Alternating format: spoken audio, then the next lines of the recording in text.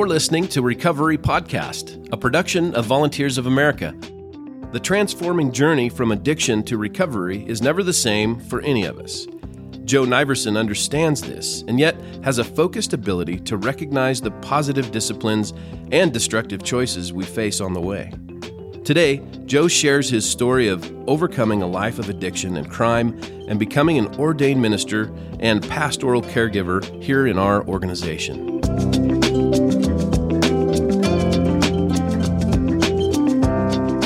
I'm Nick, and you are listening to Episode 3 of Recovery Podcast. At Volunteers of America, we are a ministry of service, seeing broken people physically, emotionally, and spiritually healed and thriving in their lives. Our team brings you Recovery Podcast twice a month with stories, interviews, and insights for all those seeking to live their best life. It's our goal to inform, engage, and inspire all who listen. Subscribe to this podcast on whatever platform you use to get it delivered on the first and third Wednesday of each month. If you like what you hear, please leave us a review. It really helps. And now for this week's episode.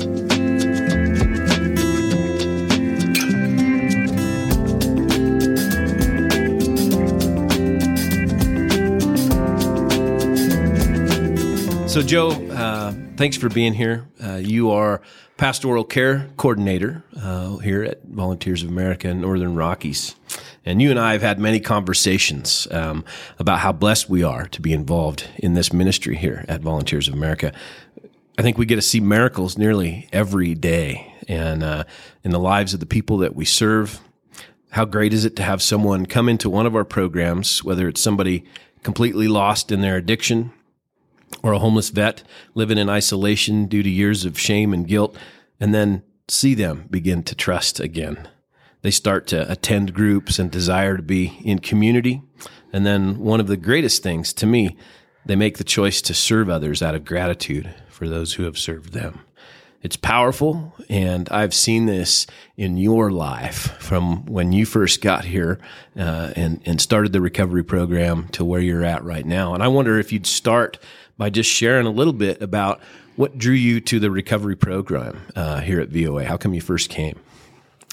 So I started using drugs at a very, very young age. I was around 5 years old the first time I smoked marijuana and drank. It wasn't long after that I did meth for the first time.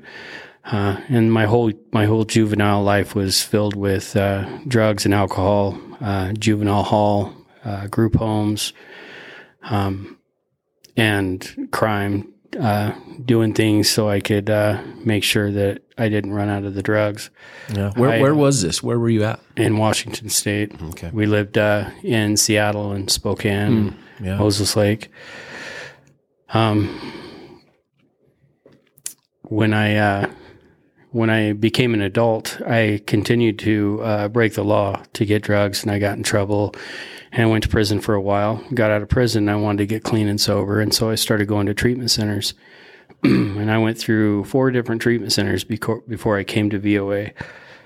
None of them fostered any kind of spiritual growth. They would tell you to, if you couldn't figure out who your higher power was, they'd tell you to pick a light bulb or a rock or a doorknob or something like that. Yeah. And I always tried, but it never worked for me. And I would relapse within 24 hours of getting out of treatment. Well, I got in trouble here in Wyoming and was given the option of going to prison here in Wyoming or going to treatment. And I chose treatment, and that's how I came to VOA. I came to VOA as a client. Yeah. So talk a little bit about that recovery process then. What did you find when you came here that kept you here and began to look a little different for you? So when I first walked through the door, I was mad at people because they were coming up to me and shaking my hand and loving on me and telling me it was good to see me and that they were glad I was here, and I knew they were lying. They weren't, but in my head, they were lying. It took me about a week or two to realize that they were being sincere, and they wanted to know how I was doing, and they wanted to encourage me and love on me and lift me up. Because of my childhood, I was really mad at God, so I wanted nothing to do with God, and I tried a few different spiritual paths, and none of them worked out for me, obviously. And I met one of our health techs and Gary Kopsa, and they just kind of spoon-fed me salvation. And yeah. So that initial time of being able to hear not only that word specifically, that biblical truth specifically, but there was people there who you recognized genuinely loved and cared about you. Yeah. So now 13 years later, looking back, I mean, that's what we do here at VOA, right? Yeah. We just love on people and encourage them and lift them up and accept them for who they are, and try to help them find the path that they need to be on. But at that time, it was weird to me because I'd never experienced that in my life. But yeah, having a group of people around me that were encouraging, that I could look at their lives and see these amazing blessings, and see that they grew through this, through their spiritual contact, or you know what I'm saying? Yeah. They were the ones that were encouraging me and lifting me up and trying to help me find my path. Yeah. Yeah. Well, it's important. So one of the things that you shared with me, and I hope you're comfortable talking about some of this stuff. I'm going to ask some questions here that dig a little bit. But one of the things that you shared with me is the beginning of your kind of drug journey and how actual young you were when that started. Would you just share just a little bit of that so people get an idea of how deep that went? Yeah. So my brothers first introduced me to smoking pot when I was 5 years old. They thought it was cool to see a little kindergartner running around drunk and stoned. And then I started doing meth when I was 9 years old with another family member. And so my house, I mean, that was all that was at my house was drugs and criminal behavior and that sort of thing. Yeah. So between then and when you came to recovery, what type of a time span are we talking about then? How many years were you living in addiction and in that place? So I started at 5, so that would have been 30 years. Yeah. I was in addiction for 30 years. Okay. All right. And during that time you had either tried or been kind of forced into some other recovery programs, and for whatever reason, they just didn't connect with you. Sure. So my dad died when I was 3, right? And I thought that God took him away from me. And so every time I was forced into something or went into something willingly, and the first time someone said God or started talking about that, talking about God, I would fight it and lose all interest and not want to do anything with it. It wasn't until I was 35 that I realized that God didn't take my dad away from me. You know what I mean? That it wasn't his fault that all this stuff happened to me. There's some fault, but I've already forgiven all of that stuff. So I don't even think we need to go there. Yeah. Yeah. So the recovery work that you've done and your relationship with God is what's brought you to the place now of being able just to recognize that, boy, some of the things that I thought were truths when I was younger definitely aren't the truth. Yeah. So when I was in our treatment centers, I was allowed to go to church, and I started going to a local church here and building a relationship with the pastor, and he's now my mentor. And helps me to walk through stuff even today, 13 years clean and sober. He still helps me with course correction and stuff like that. And at the very beginning, when I first got into recovery, I had to do for me, because I knew if I went back out, if I relapsed, I wasn't coming back again. And so I knew that it was my last chance. And so I did everything that I was told in treatment. I went to a meeting every day. I studied my big book.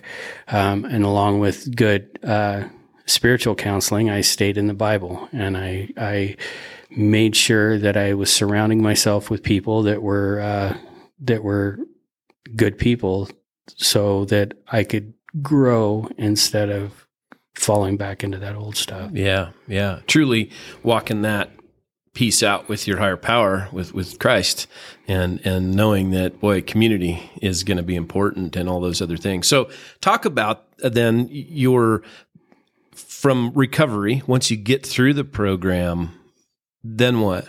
What took place during that time of coming out of recovery and how you began the transformation?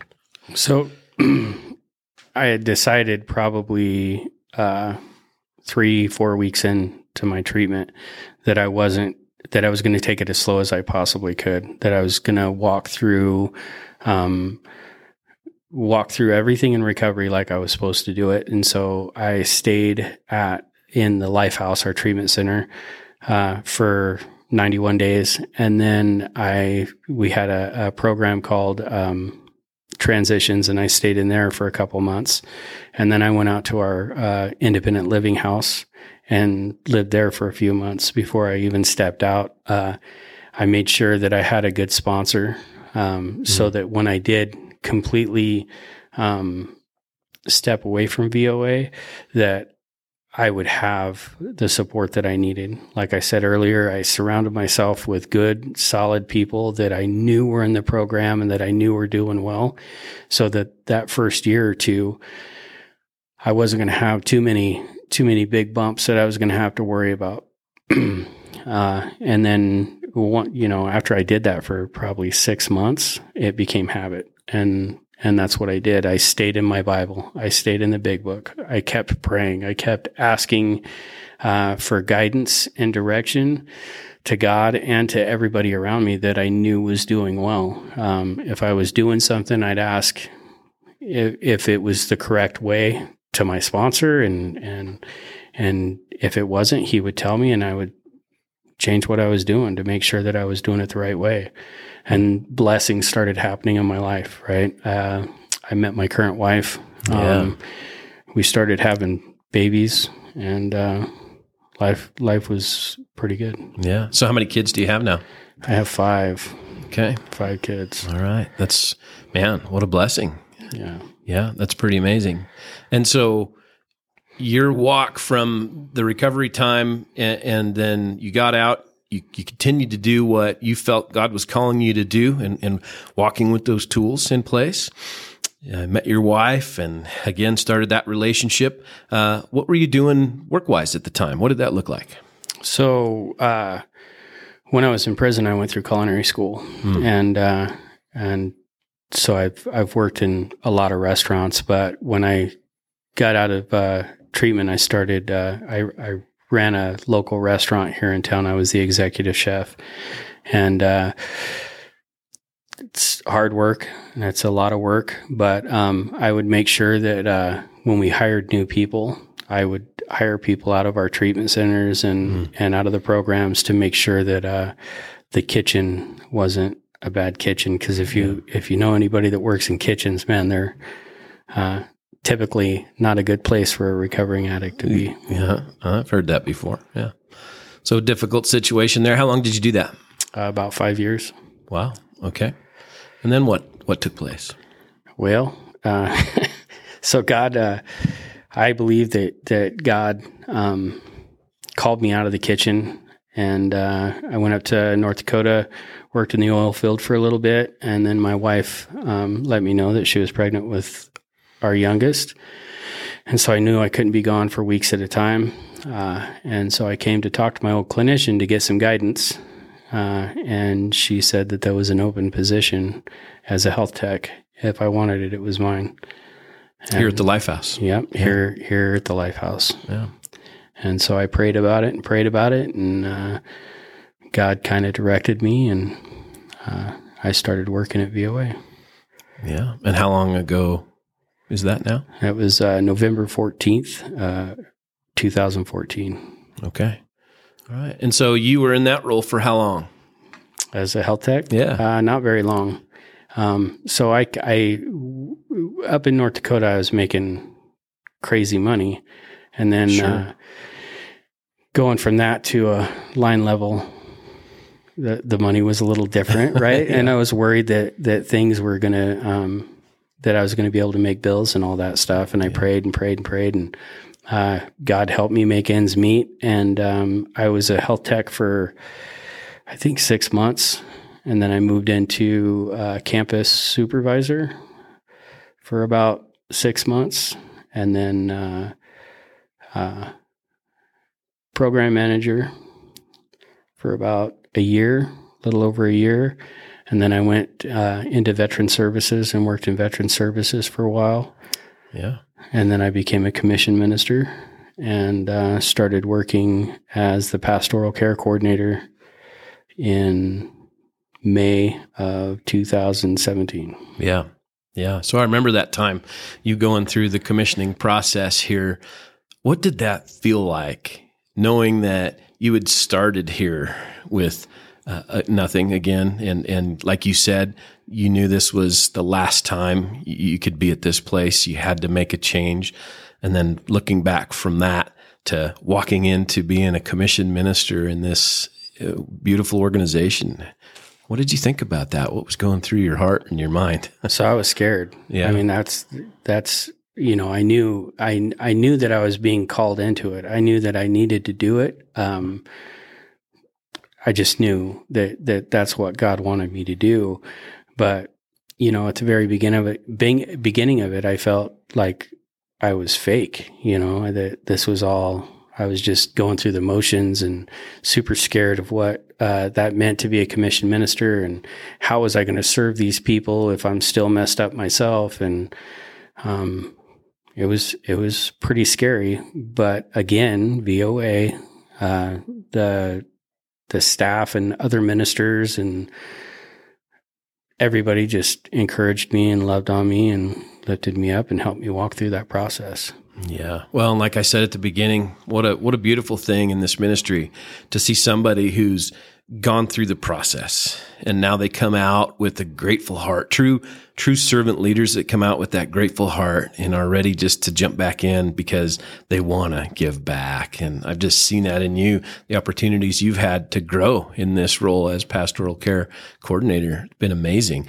I'm going to put you on the spot now, and I want to ask you for one of the stories that comes to mind, just really impactful story of somebody that you've served and you've seen go through this program, in our ministry and find that piece of recovery and redemption. Do you have a story, just something brief that you could share, somebody who's really done well? Sure. So there was one of our women that went through the Gathering Place. She went through right around the time that I started the pastoral care position. And so I was doing groups with her and talking with her, and she had lost her daughter. Wasn't that the way she described it is she was never going to get her daughter back, never going to be able to see her daughter again. Yeah. But she was still focused, right? She was still in her Bible. She was still doing the work that she needed to do. She graduated and started working at a place here in town. She moved to Sheridan away from the place she was, started working at a place here in town and excelled there, and eventually got her kid back. She's engaged to be married now. She has an amazing job, went through the peer specialist training and works for a local organization. And is doing amazing things. She's plugged in at the Rock. So the Rock Church is a congregation here in town that's really partnered with us through a lot of the recovery work that we do. Actually, their pastor is an ordained minister with us here at Volunteers of America as well. She still walking the walk. Again, turning that corner and coming back to serving, finding that ability to serve others. What a powerful piece, I think, of God's work that is, that redemption story, that he doesn't just pick us up and redeem us just for that. But the call is to continue to serve and to move forward. And we're blessed and others are blessed. And it's a beautiful picture. Tell me, what do you think are one of the key practices for you that have helped you walk out your recovery to this day? So there's three. Okay. There's three things that I do every day. I pray. I always, when I wake up in the morning, when I go to bed at night, and then throughout the day. But in the morning, I just ask God for guidance, and at night I thank Him for the blessings of the day. That's probably the biggest thing for me. The second thing is fellowship. Right? I don't care if it's AA, NA, or church. You have to be in fellowship. You have to surround yourself with a group of people who are like-minded and they're walking in the same direction as you. And the third thing is to get in the Word. Be in the Bible every day. Yeah. Read every day. Yeah. So much truth to that. We need those things. And that's exactly, I think, what Scripture tells us too, is those are the things that are going to help us continue to walk well. So, well, Joe, man, I appreciate your time. I want to tell everybody out there that Joe, as a pastoral care coordinator, Joe works in our recovery programs, and he works with both the men and the women. And so if you know someone who is needing recovery or somebody who maybe is coming into our program, I would just suggest that you ask them to get in touch with Joe and hear his story maybe a little bit more and spend some time with him. He's always here and available to pray with you, to visit with you. And man, just an amazing testimony, Joe, of what God's done. Anything else you want to add before we're done? Just that I know that transformation is possible. I've lived it myself and I see it daily. I see that transformation, and I know if you're out there struggling, it's not easy. Getting clean and sober is not easy. Finding the right path to be on is not easy, but it's so worth it. Blessings are amazing. Yeah. Well, thanks again. Appreciate your time. Yeah, thank you.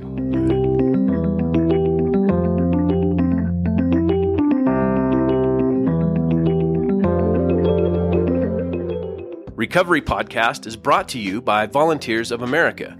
If you heard something that strikes a chord, shoot us an email at recoverypodcast@voanr.org. Today's music is courtesy of Free Music Archive.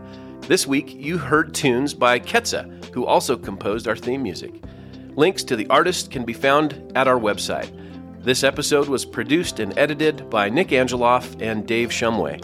Thanks for listening.